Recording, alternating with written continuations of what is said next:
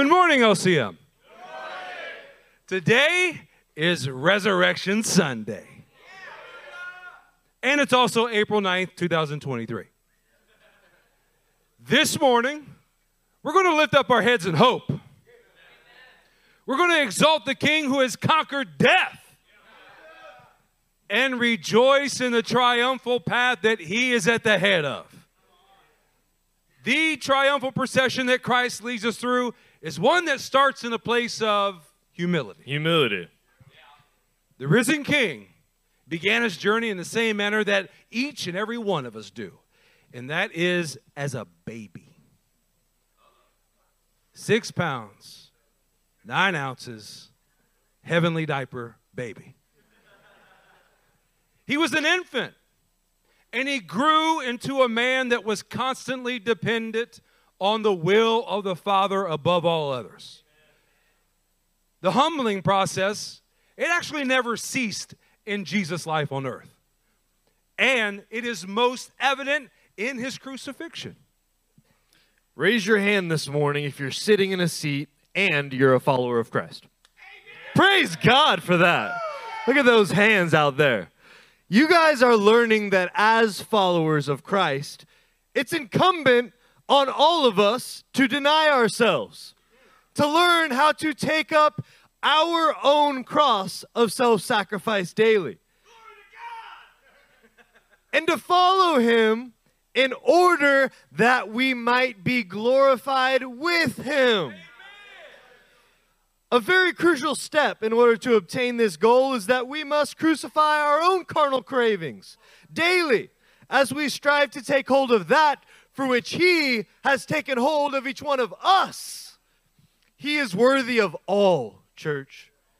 He's worthy of all of our lives. He's worthy of all of our affection. He's worthy of every single one of our devotion to him. He's worthy of us sharing in his sufferings together with him. And he is worthy because he is holy.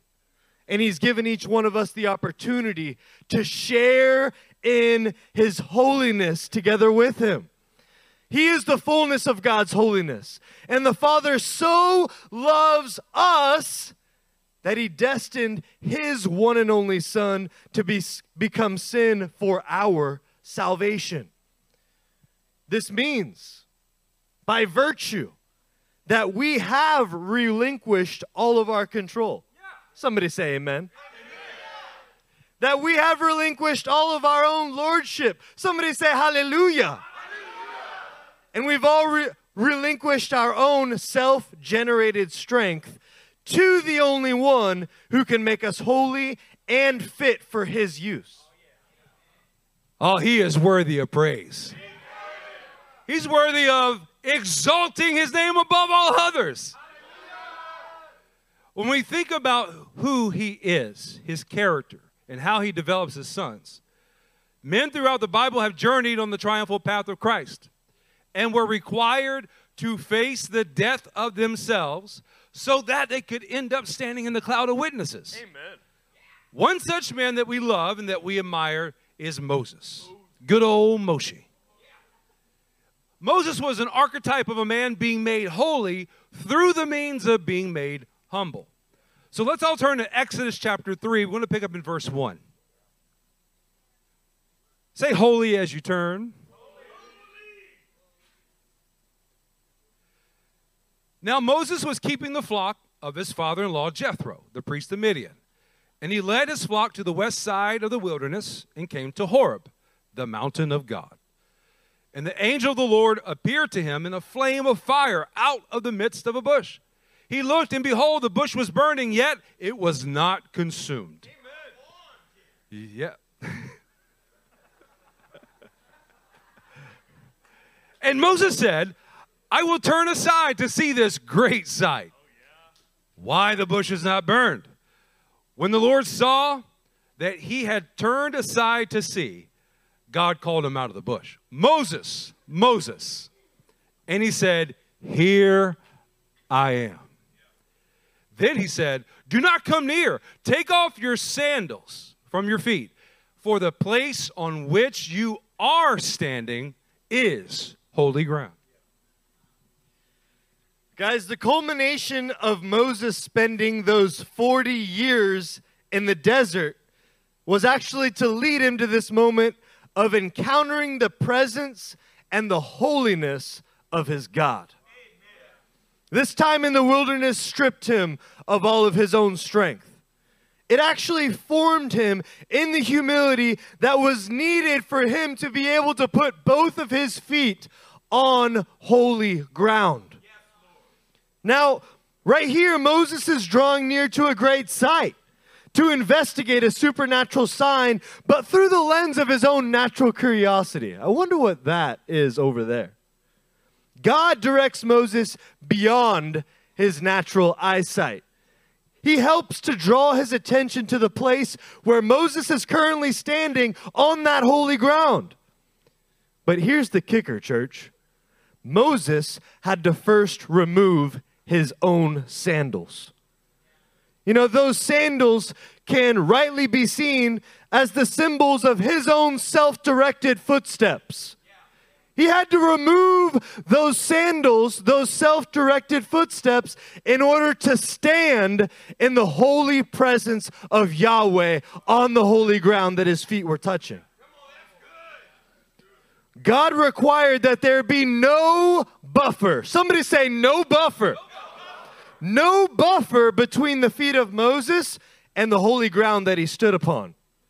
God wanted to make sure that his righteous man, Moses, would have direct contact with his own holiness in order to draw near to hear God's direction for his voice, his path. Like a father speaking to a son, the Lord is disciplining his son here so that Moses could share in the holiness of his father. And also so that Moses could be fit with the readiness to speak on his father's behalf in order to deliver Israel out of the clutches of Egypt. So in this approaching of God's presence and the requirement to take the sandals off his feet, this was only the first step for Moses. With feet making full contact to holy ground, Moses then draws near and experiences the initial purpose of God's holiness. Do you want to know what that initial purpose is? Death. Death. Death is that initial purpose of drawing near to God's presence. Now, just to be clear, and as we know, as the story goes of Moses' life, this wasn't a physical death, but this was the death to his own glory. Death to his own version of justice. Death to his own estimation of strength. And over the course of his conversation with the living God, Moses is declaring his state of being as ill-equipped, as inadequate of speech, even reminiscing of a tarnished reputation. The death that was expressed in Moses' proclamation is seen when he says, "Who am I? What is the name of their forefathers' God? Will they believe me? I am slow of speech and tongue. Send someone else." Do you see the clear evidence of death as a result of entering into God's holy presence? This occurrence that happened with Moses that we're reading about in Exodus 3, well, there's no difference between that occurrence and what happened with Isaiah in Isaiah chapter 6. Turn with us there. Yeah, say holy as you're turning there. We'll be reading in NKJV. That's right. We're mixing things up this morning, y'all. Oh, school. Isaiah chapter 6, verse 1, NKJV style. In the year that King Uzziah died, I saw the Lord sitting on a throne, high and lifted up. And the train of his robe filled the temple. Above it stood seraphim. Each one had 6 wings. With 2 he covered his face, with 2 he covered his feet, and with 2 he flew. And one cried to another and said, "Holy, holy, holy is the Lord of hosts. The whole earth is full of his glory. And the posts of the door were shaken by the voice of him who cried out, and the house was filled with smoke. So I said, woe is me, for I am undone, because I am a man of unclean lips, and I dwell in the midst of a people of unclean lips. For my eyes have seen the King, the Lord of hosts. Before this vision that Isaiah has here, he had only the word of the Lord revealed to him, a manifestation of prophetic words to be spoken to the children of Israel. However, this event right here that we're reading about, it brought Isaiah face to face with the throne of the Lord and the Holy One of Israel. That's evident by the accompanying words of the chorus, holy, holy, holy, holy, holy, holy. The vivid display of God's holiness and the thunderous effect of him who cried out, holy.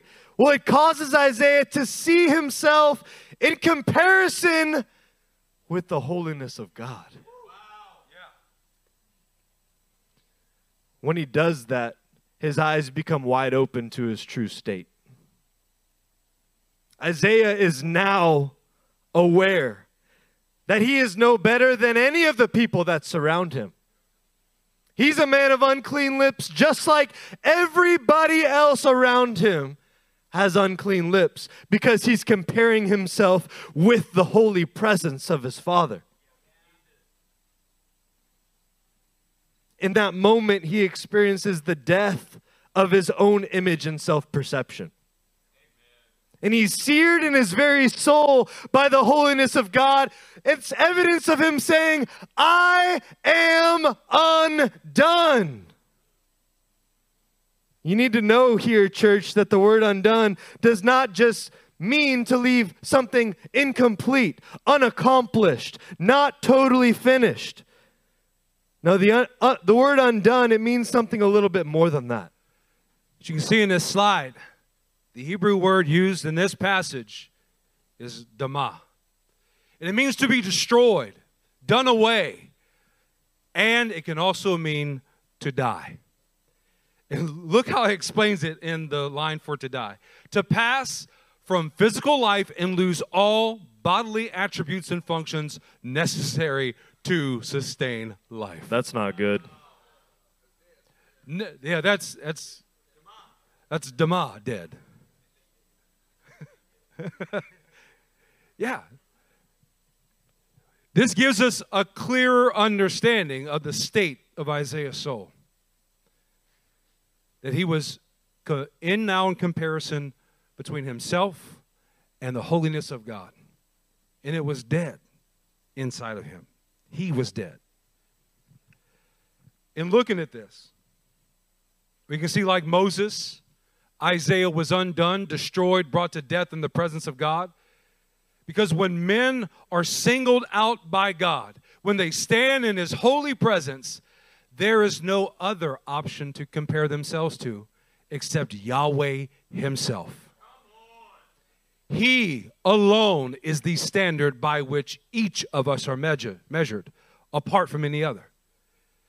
It resulted in a man who is dead to all of his desires, a man who has been destroyed of all of his cravings, and is in a state that is desperate for life. You guys ready for another example of what we're speaking about? As we go through these examples, are you gaining a deeper revelation of what we're talking to you about this morning? Turn with us to Luke chapter 5.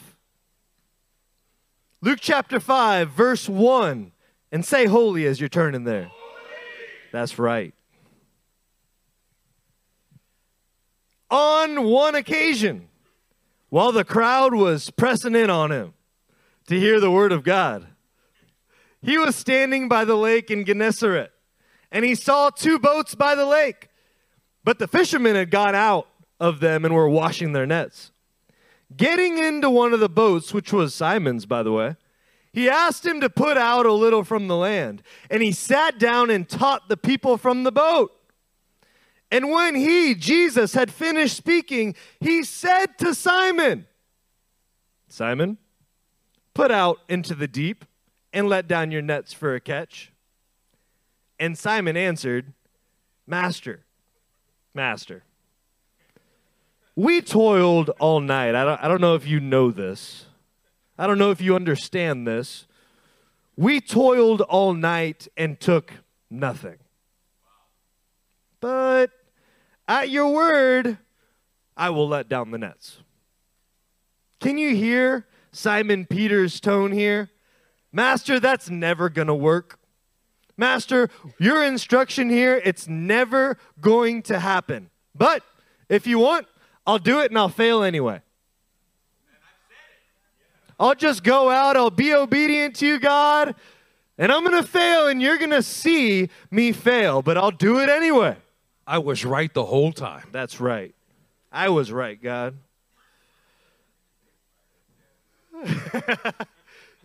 This is just one, listen, of many of these experiences for Peter. Many. We're not telling this to comfort you. We are telling this, though, to encourage you that your walk doesn't end in this thought. Peter went through many of these experiences. And in this passage, we're actually going to see Peter become undone in the holy presence of his Lord. You guys want to see him become undone here? Let's keep reading. Because after toiling and fishing all night, he was done fishing, but is not undone in the state of God's presence. Verse 6, and when they had done this, they enclosed a large number of fish. Oh, how many times have you been wrong? Every. And their nets were breaking. They signaled to their partners in the other boat to come and help them, and they came and filled both the boats. So they began to sink. But when Simon Peter saw it, he fell down at Jesus' knees, saying, Depart from me, for I am a sinful man, O Lord. This is Peter's undoing. Meaning that I don't even deserve to be in your presence because you are holy and I am not. He was undone of his own opinion and desires that were brought to utter destruction and ruin in that moment.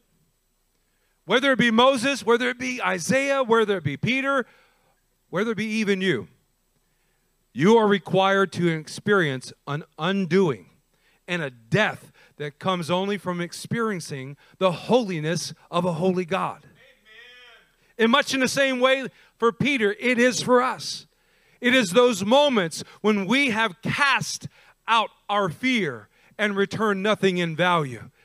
And then we forecast his failure as well. And blessing upon blessing is then poured out. And it's then that we see the comparison between him and us. Do you guys remember the prophecy from last Thursday night service? Yeah. Let's read it to you so we can grasp its details. Am I not the Holy One?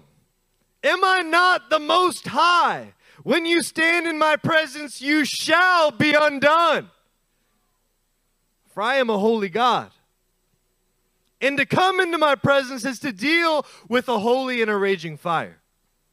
The prophets that have gone before took off their sandals in my presence.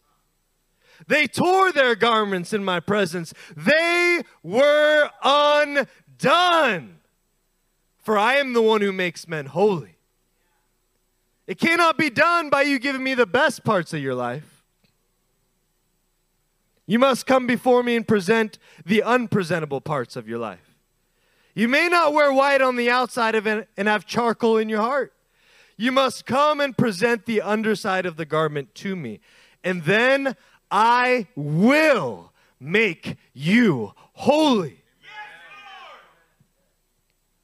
As much as we're hearing that, and we might want to experience the gift of repentance right now in this sermon, that's still to come. There's a gift that's waiting for us at the end of our time of preaching this morning.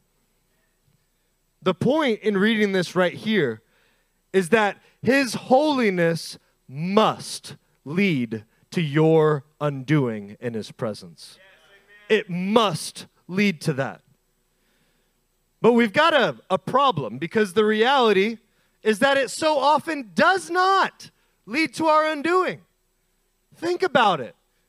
We can worship in His holy presence and not be undone at the end of it. It's incredible. You know, this morning, you need to know that you can't be undone if you're trading in that need in order to be undone, and you're trading that in for a false sense of security. You might be asking, how in the world is that even possible? I'm worshiping God here. How can you experience the holiness of God, though, and still leave in one nice, neat, complete peace without yourself having been undone? Turn to 2 Corinthians chapter 10 with us. Say holy as you're turning there. You are going to find and discover the answer to this conundrum. 2 Corinthians chapter 10, starting in verse 12.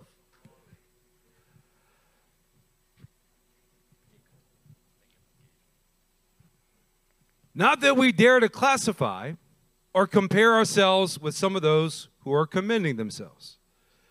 But when they measure themselves by one another and compare themselves with one another, they are without understanding.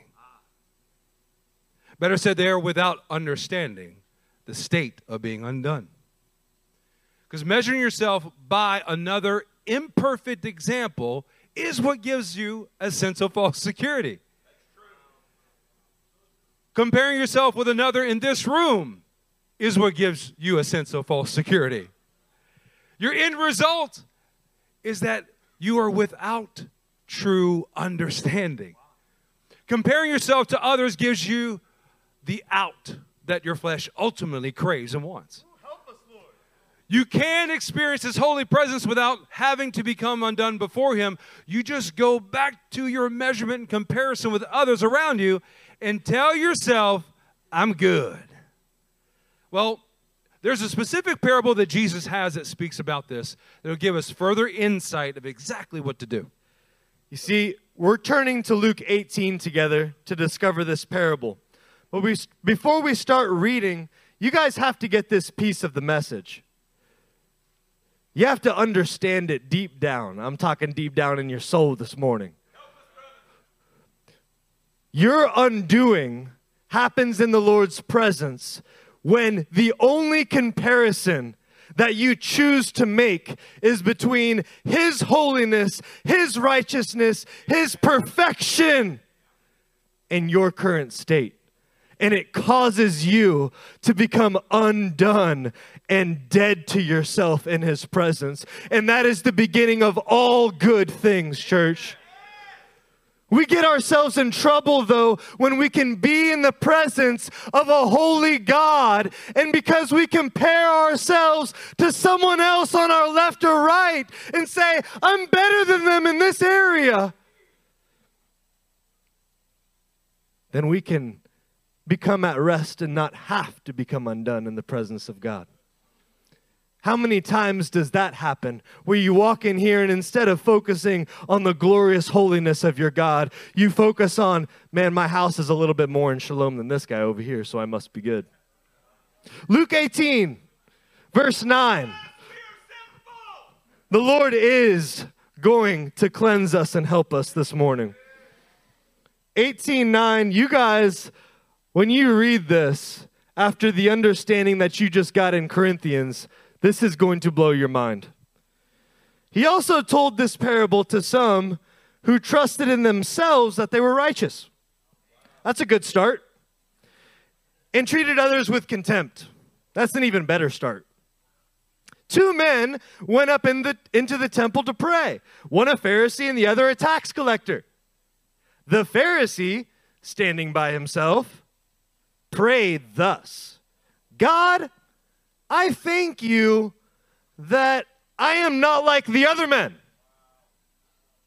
I thank you that I'm not like the other men.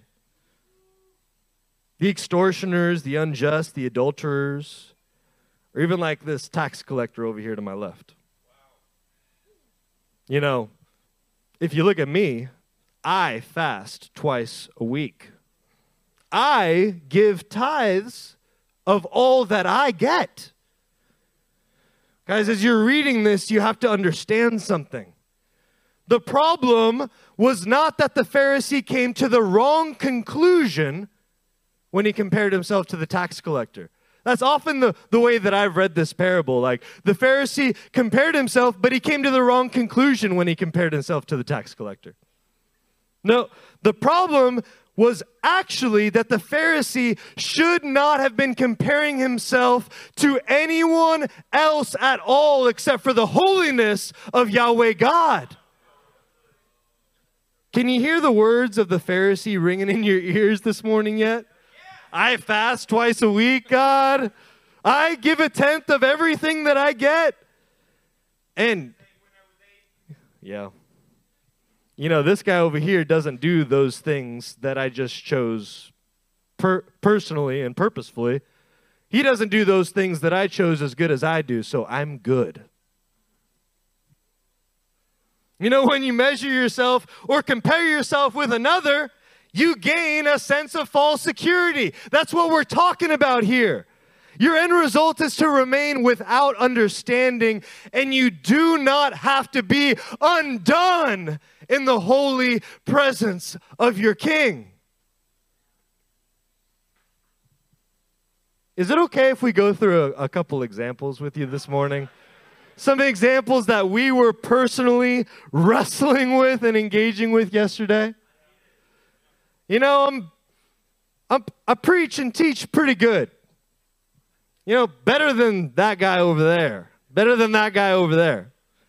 So I'm pretty good where I am, right? You know, my house is actually in better shalom than most of the families in this room. So I'm pretty good, right? I don't have to be undone in God's presence. I can compare myself to something a little bit more attainable.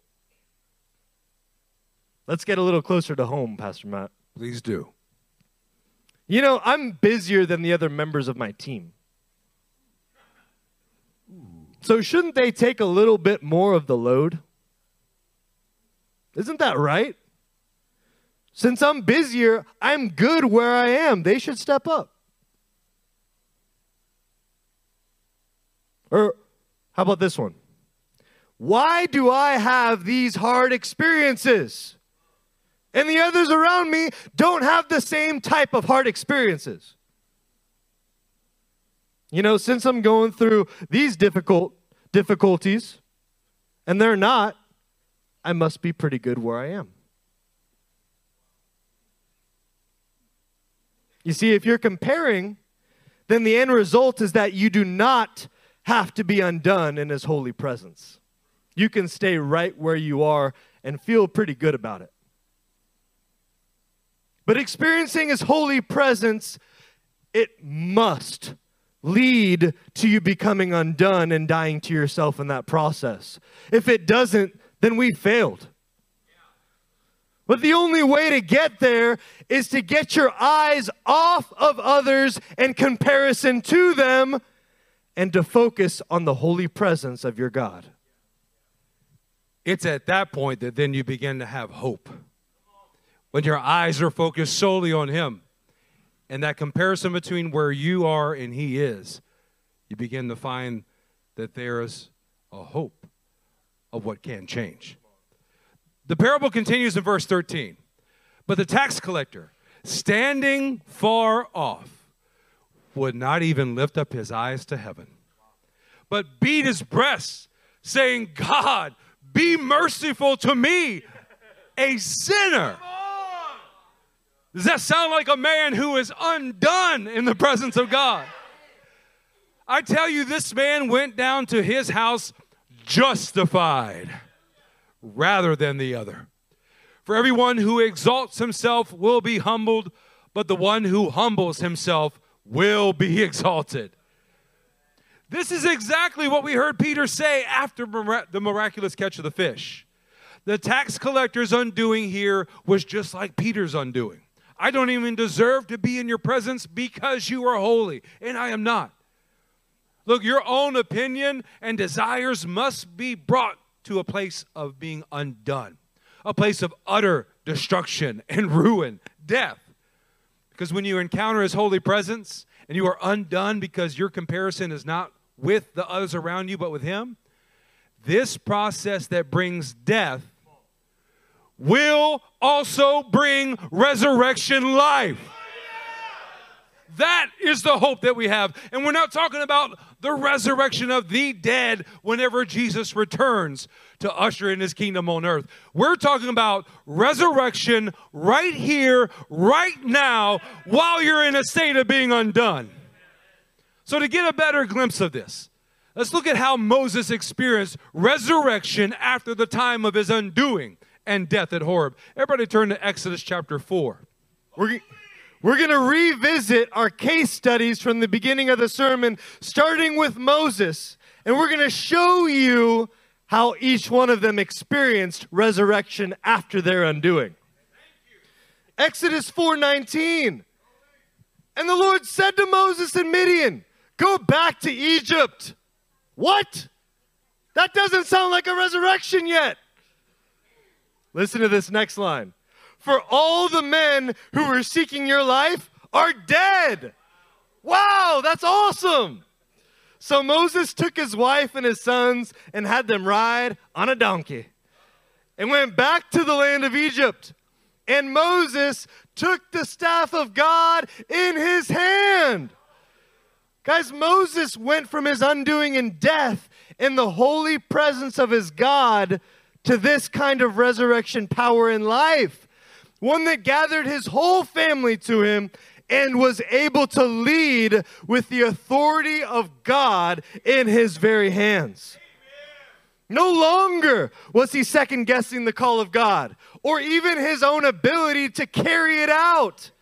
But instead, he marched straight into Egypt and led the nation of Israel out of death into that same resurrection power that he had experienced. Doesn't that give you hope in a place of being undone? Yes. We're going to give you some more hope. Isaiah chapter 6 and picking up in verse 6. Holy. Then one of the seraphim flew to me, having in his hand a live coal which he had taken with the tongs from the altar. And he touched my mouth with it and said, "Behold, this has touched your lips. Your iniquity is taken away, and your sin purged." Also, there's more. I heard the voice of the Lord saying, "Whom shall I send? And who will go for us?" Then I said, "Here am I. Send me." What started in a state of being undone when compared with the holiness of God is now resulted in a resurrected man of God who is confident to rise up and answer the call of God. Amen. Isaiah was raised from his state of woe is me, for I'm undone, by having the holiness of God's altar come in contact with the exact area of death in his life. What would come out of his mouth, his speech. Because when you are willing to die in his presence, man, our God is more than willing to cleanse you of iniquity. He is more than willing to sanctify your speech and resurrect you with the hope that you can answer the call of God and rise up to it. Go back to Luke 5 with us. Say, holy as you're turning there. Holy. Luke 5, we're going to start in the second half of verse 10. And Jesus said to Simon, this is right after Simon said, "Get away from me." do not be afraid. From now on, you will be catching men." And when they had brought their boats to land, they left everything and followed him. Wow. Guys, while the men were wrestling with this boatload of fish because they were all wrong, Peter, as the chief one who was wrong, Peter was wrestling with his own death in the presence of the Son of God. The very holiness that crucified Peter's pride in that moment was the catalyst to resurrect him straight into his call in God. Peter's resurrecting moment was not just for Peter alone, though. It served as a means of inspiration for the men with him to join in the death of forsaking all to follow the Messiah, who would then do the same for them. Listen, church, it's an amazing thing that Peter's standing there and he's like, "Get away from me. You're too holy. Your holiness I am not worthy of." And the next thing that Jesus says is, "Do not be afraid. No, you come closer to me. You come closer to me. You experience more of my holiness. You experience more of my resurrection power. I have this in store for you, Peter." Today we're celebrating the resurrection. Today we're celebrating the resurrection. Hallelujah. Not only of our Lord and Savior Jesus Christ, but our own ability to be resurrected today in a state of being undone. Look, we have taught you that it was not just Jesus who experienced resurrection. And it is not just a final death that the saints of God have been resurrected from. Moses experienced death in the desert, but he also experienced resurrection. Same for Isaiah, and the same for Peter when he was on the Sea of Galilee. For Peter, this experience of being undone, dead, and resurrected gave him the authority and boldness to preach something that would change the lives of men in Jerusalem. Acts chapter 3, verse 14. Turn with me, or turn with me there, and say holy as you turn.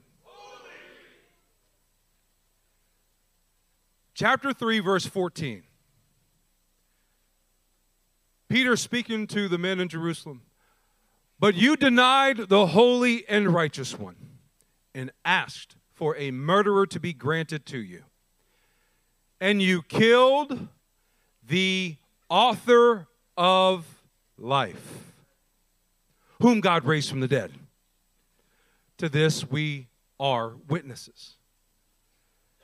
Now, this word author is so much more than someone who has just penned a book or originated a thought. We have a slide for you that helps get a better understanding of this. Archegos. What we have highlighted at the bottom of this page is that it denotes the founder as the first cause, ruler, or dispenser. So the Greek translation of this event is saying, from Peter's words, you killed the first cause, ruler, and dispenser of life itself. Therefore, God raised him from the dead. Peter's message was preached from personal experience, meaning that he has personally experienced the death of his own efforts and the resurrection power of Christ in the miraculous catch. Therefore, he intimately knew the ruler and dispenser of life.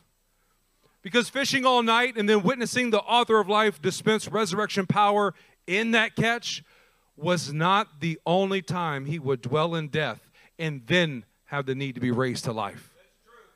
What about the death of jumping out of the boat in faith to go to Jesus on the Sea of Galilee? As he jumps, what happens to him next? Blah, blah, blah, blah, blah, blah, blah.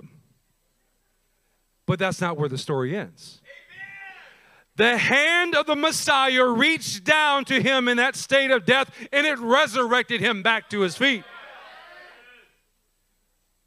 What about the prophetic words of Jesus speaking to Peter in his final days on earth? and predicting that Peter would deny Jesus 3 times. Peter did it. Then afterwards he goes off and he weeps bitterly, but only then to be resurrected to his feet, to rise up and go strengthen his brothers afterwards. And we know from the narrative of Acts that's exactly what he did. Here is a central point that we want you to get this morning. There is no such thing as a singular death and a singular resurrection. I'm going to say it again so we can get it deep in our souls. There is no such thing as a singular death and a singular resurrection. In the life of every believer, there must be daily death followed by daily resurrection. Oh, let's kick the can one more step down the road. Those who die the most have resurrection power the most. So therefore, it is our triumph and our joy to go to that place daily of being undone, because we know the certainty of resurrection that will occur. 1 Corinthians 15:31, I will read it to you out of the Amplified, and listen closely. I assure you, by the pride which I have in you, your fellowship and union with Christ Jesus our Lord, that I die daily. I face death every day and die to self. Was Paul a man well acquainted with facing death? Well, he was also a man well acquainted with resurrection power. You cannot have one without the other, because God designed us to encounter him through death so that we can encounter his resurrection power. Somebody say praise God. You know, in our case studies in this sermon, we really, really like to celebrate the victories of these men. And rightly so. We should celebrate their victories. We should celebrate their life. But all too often, we don't wrestle with what they wrestled with in order for us to get to the same level of victory that they received. You know, if you look at each of these passages with honest eyes, each of these men had serious doubt about their own capabilities. It was firmly embedded in their heart and mind. For Moses, he was asking questions like, who is even able to represent the Lord? For Isaiah, he was asking a question like, who is even able to speak on behalf of Yahweh God? For Peter, he was asking questions like, who is able to bring in a harvest like my Lord is commanding me to? Now imagine if these men had continued to ask these questions and continued to dwell on them without experiencing the holiness of their God and becoming undone in his presence. Well, what was great victory and what we were able to celebrate earlier would have become them spending the rest of their days measuring and comparing themselves to others and crediting themselves with righteousness. They would have never become undone if they would have stayed dwelling on those questions. They would never have experienced death to their own fleshly thoughts and doubts. And they would have also never experienced the resurrection, the glorious resurrection that comes after. It's true that staying in this state of who is really even able to do this, dwelling in that state, would have resulted in the death of the call. Not these men's deaths, but the death of the call that was on each one of their lives. And the loss of what could have been theirs. The resurrection power that they would in turn lead others into. So the question really is, how about you? You too have these who is able kind of doubts inside of you, don't you? Yes, I do. To joyfully enter into resurrection power, we're going to joyfully examine where our hearts really are in this matter. Are you going to join me in the joy of doing this? Yeah. Let's all begin by going to 1 Samuel chapter 6. Say holy as you turn. Holy. We're going to pick up in verse 20. Then the men of Beth Shemesh said, who is able to stand before the Lord, this holy God? And to whom shall he go up away from us? Now these men were housing the Ark of the Covenant in the Philistine area because the Philistines had taken it captive. As a result, tumors broke out among them. 70 men were killed for touching the Ark of God, and they were now facing the state of death as a result of coming in contact with the holiness of God. And their desire was, get it out of here. Who is able to stand before the Lord because he is holy and we are not? Let's turn this towards us, towards me. This is when I am so busy with my own life, so wrapped up in my own agendas and projects and what I have scheduled, I don't have the time to experience death in his presence. I want to bypass it. I want to circumvent it. Ultimately, I want to escape it. And here's more pointedly how it looks. I prioritized and protected my own plans more than the death and resurrection that can be found in him that day. When you do this, you're asking for the ability to escape your necessary death, but no one can escape death. It's death now and resurrection life now, or it's death later with a resurrection that you're not going to be excited about.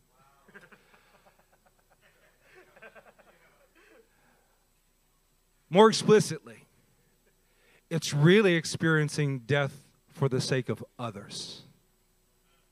I'm talking about that time that your wife, one of the members of your household, a disciple or friend just stops by in an impromptu fashion, and you are locked in on what you want to get accomplished, and it is so dang painful to stop your own agenda and pour life into them.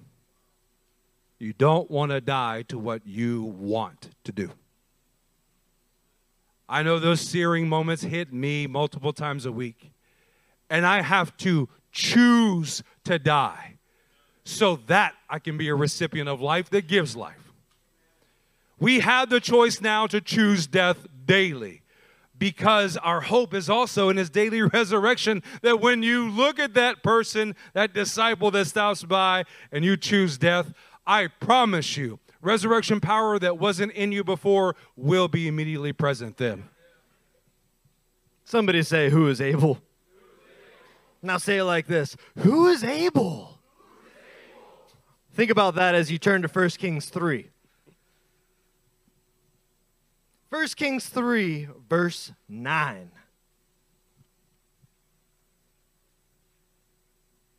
All right, you got to do it again. Say, who is able as you're turning there. Who's able? Yeah, if you haven't gotten it yet, that's the title of our message this morning. Give your servant, therefore, an understanding mind to govern your people, that I may discern between good and evil. For who is able to govern this your great people? Thank you, ESV. Let's engage with this experience together that King Solomon is having. You know, for us, in King Solomon's position, we're looking at it and we're like, you know what? He is like the smartest guy on the planet. Super wise, super discerning. God gave him an amazing wisdom and revelation in his life. But when I read this story, something that I'm engaging with is, who really is able to handle the ever-increasing responsibility that God wants to put on his shoulders? Or wives, who is really able to handle the increasing responsibility of another child?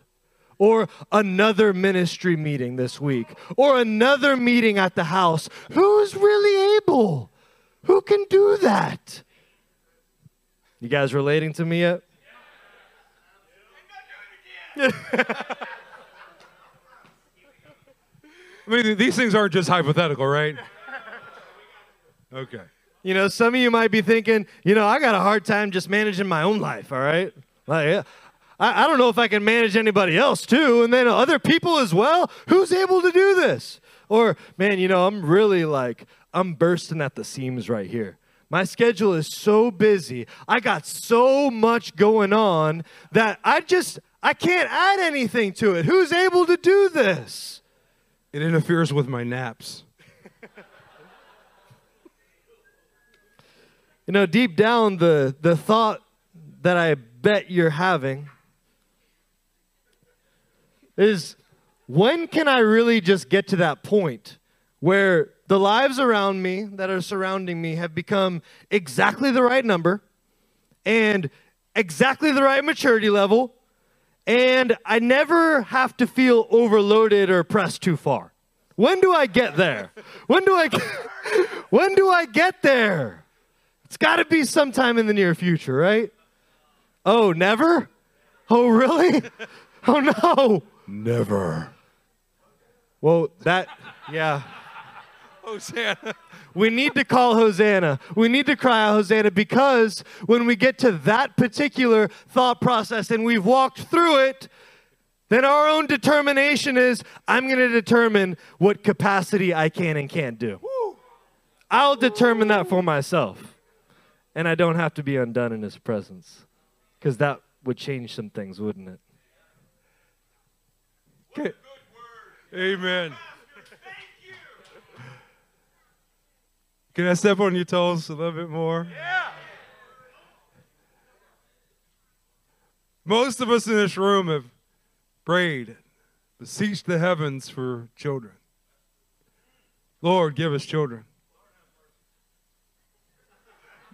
Exactly. Oh, I'm going to pour some alcohol and salt in it. And then we quickly come to the point we can't wait till they grow up and we don't have to actually take responsibility for them. No, it does not change when they grow up. Lord, give me this blessing. Yes, Lincoln, you are spot on, brother. He feels me.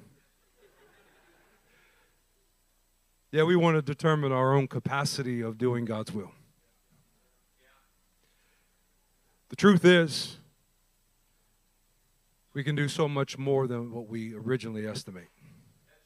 And we always undercut and undervalue the requirements of being undone, and therefore the glory of it. Last passage, with a couple more toes to step on, including my own. 2 Chronicles, chapter 2, verse 6, say holy. Actually, you know what? Say who is able. As you turn to your Bible and in your heart. Verse 6. But who is able to build him a house, since heaven, even the highest heaven, cannot contain him? Who am I to build a house for him, except as a place to make offerings before him? You know, when we look at the model of all models, the King of Kings, and we look at his life, who is able to do the things that we see in his life? What about even the first century church, when we're going through the book of Acts and Foundations right now? And there is that response of, who is able to build a church that looks just like that? Ultimately, this is what you're saying and what I'm saying. I'm intimidated by the depth that these greater tasks require. I am fearful. Intimidated is actually just really a polished word that's a bit cowardly. I'll be honest with you. I'm not intimidated.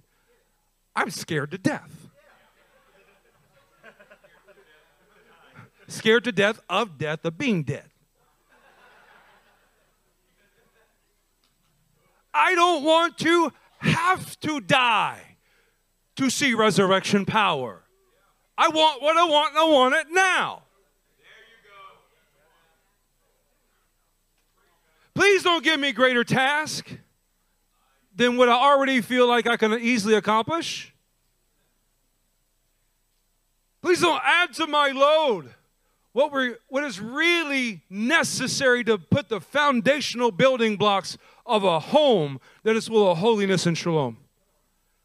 I want it to just be like a spiritual gift that you come out and you wave your hand and it's imparted upon me.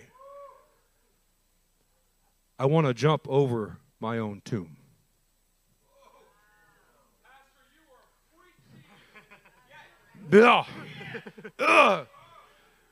You want to leap clear over your own grave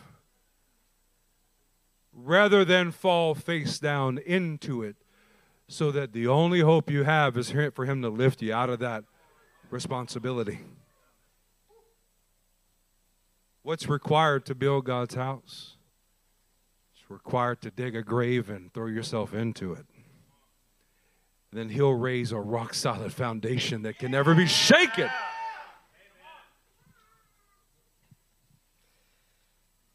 So we got a question for you after reading and engaging with these three passages. Who is able? Can you say that again, Marlon? Yes! Everybody scream, he is able. He is able!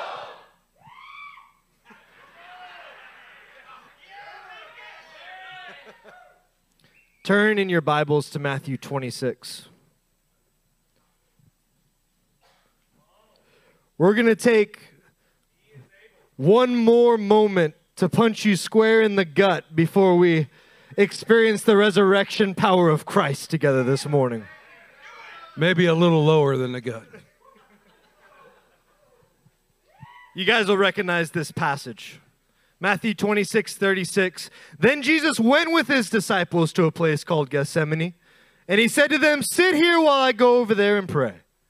He took Peter and the two sons of Zebedee along with him, and he began to be sorrowful and troubled. Then he said to them, "My soul is overwhelmed with sorrow to the point of death. Stay here and keep watch with me." Going a little farther, he fell with his face to the ground and prayed, "My Father, if it is possible, may this cup be taken from me. Yet," somebody say, yet. Yet, not as I will, but as you will.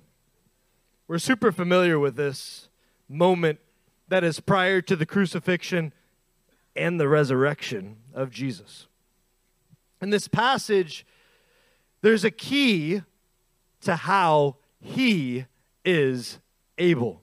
There's a key right here. At the point of being undone, at the point of Jesus literally falling face down.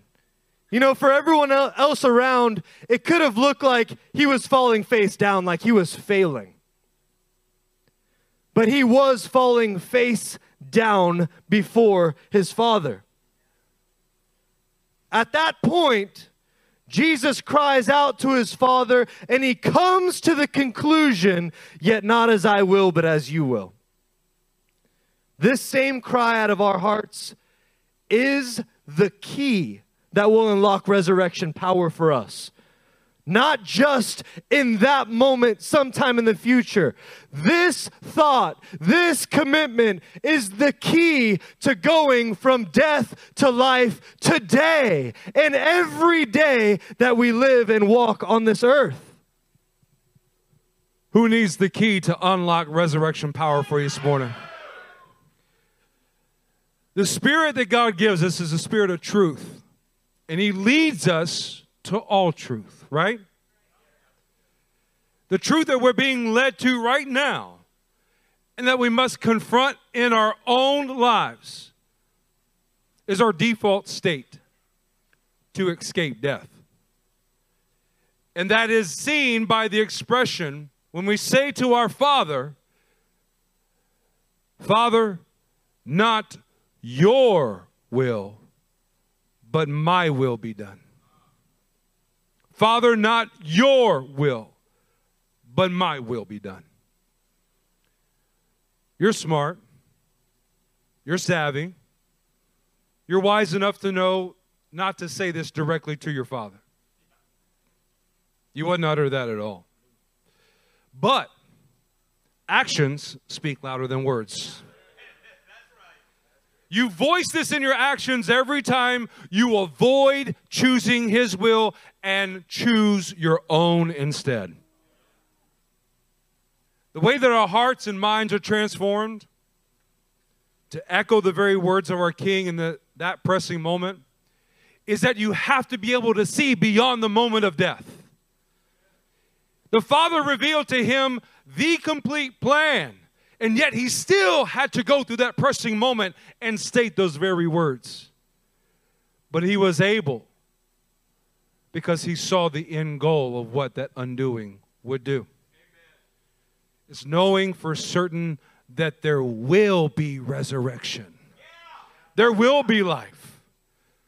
So remember, there is no such thing as a single death and a single resurrection. That did not exist for the King of Kings. It was not the state of the patriarchs or prophets or any believer that stands with them now in the cloud of witnesses. We must learn to love, to daily embrace death, because we have an unshakable hope in the daily resurrection that follows after it. Church, there's only one author of life. And while we are not able, who really is able? The truth is that he is able. He is able to bring life and resurrection right out of the death that we choose to die for him. Let's turn to Daniel 4:37. We're going to run through a couple quick scriptures with you so that you can understand not the full extent, but some of the extent of his ability to be able to resurrect us. Daniel 4:37 says, "Now I, Nebuchadnezzar, praise and extol and honor the King of heaven. For all his works are right, and his ways are just, and those who walk in pride, he is able to humble." He's able to do it, church. Raise your hand in this room if you act in pride from time to time. That's right. So you should be incredibly encouraged in this passage. Why is your hand still not raised? Part of the good news that we have for you this morning is that he is able to humble you. He is able to bring you low so that you can have the soft heart and be developed by him. Let's keep this train moving. 2 Timothy 1, verse 12, ESV. Say, he is able as you turn. He is able. Which is why I suffer as I do. But I am not ashamed. For I know whom I have believed, and I am convinced that he is able to guard until that day what has been entrusted to me. So who has a deposit from the Father that has been entrusted to you? Until that day the Son returns. Every one of us do. Realize that he is able to help you guard what has been entrusted to you. And even cause it to grow 30, 60, and 100-fold through the process of your daily death and daily resurrection. Hallelujah. Hebrews chapter 2. Say, he is able as you're turning there. Verse 18, for because he himself has suffered when tempted, he is able to help those who are being tempted. That's good news. He is able, and we can assure you, you are not going through something that no one else has gone through. That's rubbish. That's trash, and it's not true. He himself suffered through the same temptations for sin, and he is able to help you. Hear me. Not after you've already given into sin, but before you've done the sin. He's able to help you before you sin. And he will give you the power to conquer those sins because he himself did. Is he able, church? Yeah. Let's turn to Hebrews chapter 7, verse 23 and say, He is able as you turn. He is able. The former priests were many in number because they were prevented by death from continuing in office. But he holds his priesthood permanently because he continues forever. Consequently, he is able to save, get this, to the uttermost. To the uttermost. Those who draw near to God through him, since he always lives to make intercession for them. For those who do not flee from his presence and try and escape death, but choose to draw near to God and make him and his sanctuary their very refuge. Just like Peter did. Just Pastor. like Peter did. He is able to save you. And not just somewhat save you, but save you to the uttermost. To the depths of death itself. Save you completely. And did you catch that? That even Jesus is living right now to make intercession on your behalf for the Father. Wow. That means you are never without an advocate before the throne of God that can intercede on your behalf to resurrect into life. He is able. Is he able, church? He is able. Is he able? Susie, is he able? Anna, is he able? Cody, is he able? Oh, there we go. Turn to Revelation chapter 5 with us. Come on. Come on, church. Revelation 5:1. This is our fifth and final passage in this string before we come to a close together this morning. He is able. It's the close before the close. Come on, turn with us. Then I saw in the right hand of him who sat on the throne a scroll with writing on both sides and sealed with 7 seals. And I saw a mighty angel proclaiming in a loud voice, "Who is able?"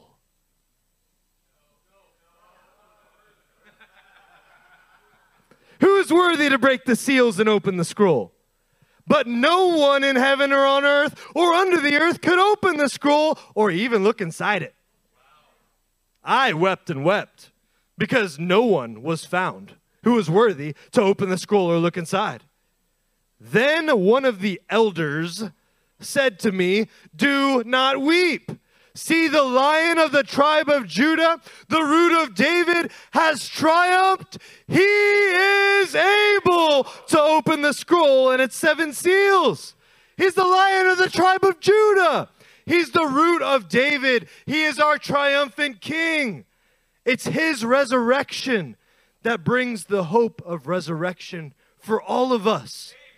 We're celebrating that future resurrection today, but we're also celebrating the resurrection in each one of us that will happen today and here and now. He is able, church. He is. But it's also true that only he is able. Get that. Did you hear there was no one else? No one else in the heavens or the earth could do it. But he could. That means something. For us this morning, it means that apart from him, none of you are able.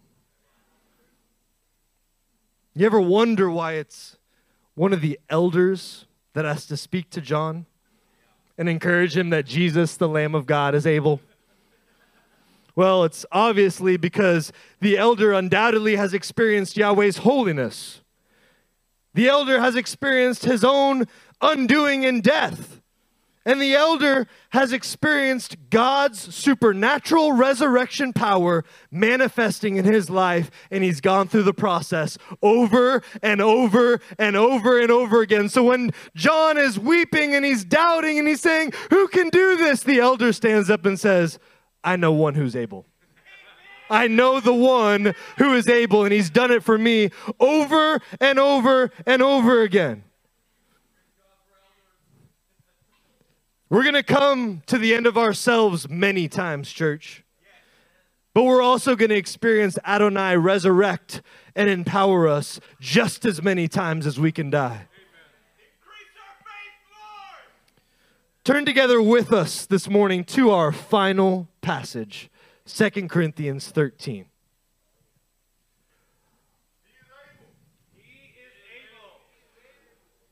I want to hear the voice of my fiery redhead lioness of a bride say, he is able. Yeah, he is, baby.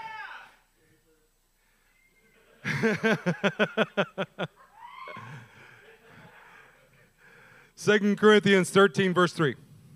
He is not weak in dealing with you, but is powerful among you. For he was crucified in weakness, but lives by the power of God. For we also are weak in him, but in dealing with you, we will live with him by the power of God. Church, the fact of the matter is, just like Jesus, just like Moses, Isaiah, and Peter, we must learn to become undone and willing to die. Knowing that the power of God will again resurrect us and do so daily, time and time again. We must learn to say, not as I will, but as you will, Lord. Amen. All men want to have the appearance of strength, projecting it out there, as well as the self-exalting credit of being better than the other guy or the very one next to them. Crucifying those ambitions and learning to die again today, here and now, is the glory and nobility that the King of Kings sees as real, actual strength. The truth always will be found in the statement, he is able. It is only him who is able, and apart from him, you are not able. That being said, the Lamb lives to intercede and empower the saints to be able to do what they cannot do without him. Amen. Your crucifixions will never, ever be seen as tragedies, saints. Never will they be seen as tragedies. They will be seen as the greatest triumphs and accomplishments of your entire life. These will build a testimony for others who are watching and witnessing this occurring in your own life. The testimony that a man can be continually sustained by the resurrection power of our King and by him and him alone who is able. Stand up with us, church. Stand up with us this morning. Stand up. Church, do you have an anticipation of the hope of a supernatural resurrection in your life this morning? That's right, you should, because he is able. But to get there, we invite you, church, this morning to come and die with us in the holy presence of God. We invite you this morning to come and be undone as you compare yourself in his holiness, as you see who he is, a holy God that has reached down and said, come near to me. Come experience me. Come be holy together with me. You die and I will bring a supernatural transformative resurrection to you. Father, we trust you completely this morning. Father, we willingly, no, we longingly come die in your holy presence, mighty one. We thank you, mighty God, that we can become undone before you. Father, we thank you that you will resurrect us as we stand up from this altar. In Jesus' name.